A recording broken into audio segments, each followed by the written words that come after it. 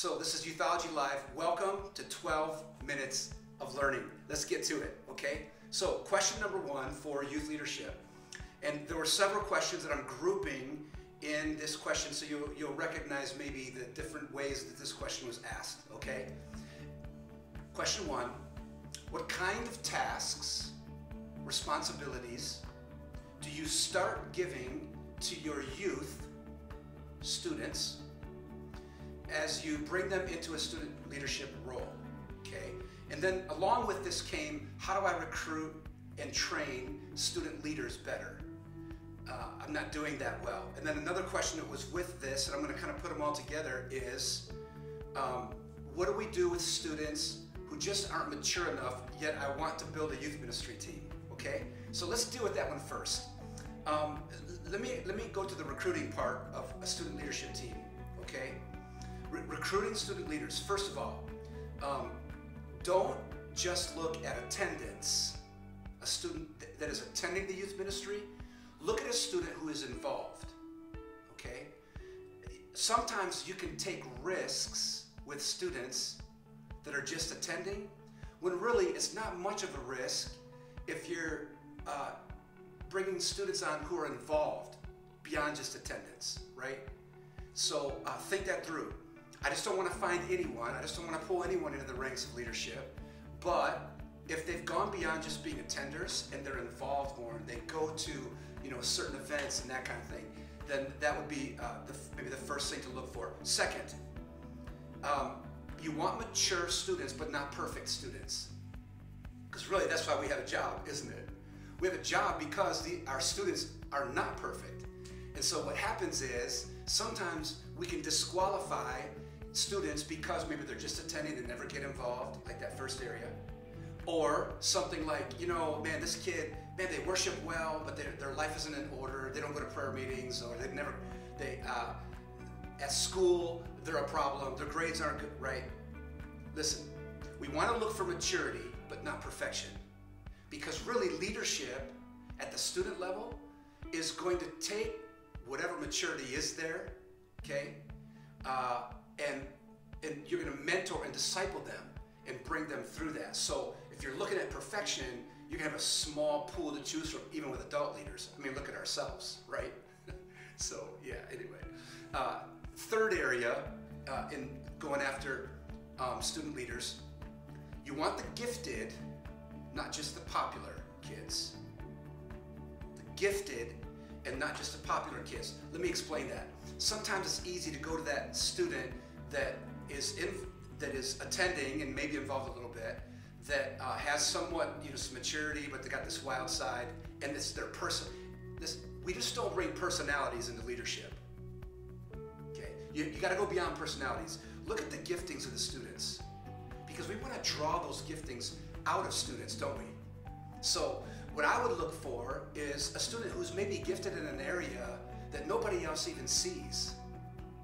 Perfect example, I had a student who loved media. And this student wasn't popular, wasn't the quarterback or the cheerleader or the PK, but this student had a major gift with media and the arts. And it was so easy to put him onto the student leadership team because he had a passion for something, and his passion wasn't to be on a platform. His passion wasn't to be leading students, right, out front with a mic or whatever. His passion was media. So it was so easy to draw that out of him. Brought him in as a middle schooler, and he stayed on that leadership team for years because we put him in his niche. We put him in his sweet spot on the bus, right? So think of those three things when it comes to recruiting student leaders. Attendance, okay? Not just attendance, but involvement. Maturity, but not perfection. Okay, we're not looking for perfection. And then gifted students, look for the gifts, not just the popular kids who want to float to the top, right? Okay, here's another area under what kind of tasks. I want to go to that and answer that question. What are the kind of things that we give to students? I like to say it this way: put them over plans before people. Okay, place students over plans before people, because sometimes students don't lead people very well yet. They haven't learned interpersonal skills, or those kind of things, right? Some are advanced and they're ready for it. But if you really want to train them up, put them over plans and not people. Let me explain that. What are plans? Plans would be, security. Okay. Plans would be coming into the office and doing administration during the week.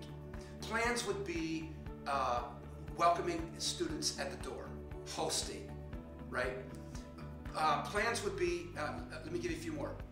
Sign up at the table, offering, set up, the experience of the youth ministry, media, behind the scenes stuff, right? Because now they're showing up on time, right? They're catching the vision of the youth ministry, and they're understanding, they're hearing the word on a regular basis, and they found a place. They found a place to serve. And if you'll start with those kind of tasks, the smaller tasks, then once they've proven that they can be over plans, then you can put them over people, leading a small group or hosting a small group, being on the platform and running announcements, and doing like spotlights where they come in and they share a 2-minute message or a 90-second message, and now we put them in front of people, right? So think plans first, or programming, those kind of things before placing them over people, because it could be setting them up for failure right away, okay? Student youth leadership. Last thought on that, I'm going to go to the second question. Student youth leadership. Very important that it requires a step responsibility, okay? A step responsibility, or they're going to fail. And what we mean by that is giving them small steps to succeed, and not larger tasks where it's easier for them to fail, okay? So that's what we mean by the plans and the people. So again, you know how we do this. I know those of you that are watching this or listening to this, we go deeper, and I blog all of this by Tuesday of this week, and you'll be able to read the manuscript on this too. Okay, second question, and I'm not seeing any questions come in, but maybe they'll fit with this, okay? With all the rest of you that are here. You can throw one at me. We've got a little bit of time. So here's the second question. How do you stay positive when going through a rough time in ministry? So 2 questions came. The first one was, how do you stay positive when you're going through something tough? And then the second one is, I'm getting beat down in my youth ministry. How do I stay positive? Okay, so let me put those 2 together, all right? First of all, you got to know this. You are not alone. If you're going through something, you are not alone. You know that. You're not the only one, right? Be careful of that. Sometimes we get stuck in meology, right? And we forget about theology. And that is that hardship happens, it rains on the just and the unjust, doesn't it? Okay, so you're not the only one. Second, I want you to understand this with this question. Learn to reevaluate hardship. Because oftentimes when something difficult comes to us, we label that as a negative, or God is angry at me, or I must have done something wrong. Oh no, listen, sometimes resistance is just your setup for a godly response for you to grow, okay? You've heard it said before, pain becomes a platform, right? Or pain becomes his presence. Learn to reevaluate the way you look at hardship, right? Give hardship a chance. Hear me, give hardship a chance to produce in you maturity, okay? And you can go, I talk about resources. You can go and read my book. I've got hashtag if Job had Twitter. The whole book is on this question, so I could start preaching right now, but I'm not going to do it, okay? Third, how do I deal with hardship and keep a positive attitude? Third, adjust your goals and your measurements, okay? If you are seeking perfection in youth ministry, you're going to get discouraged.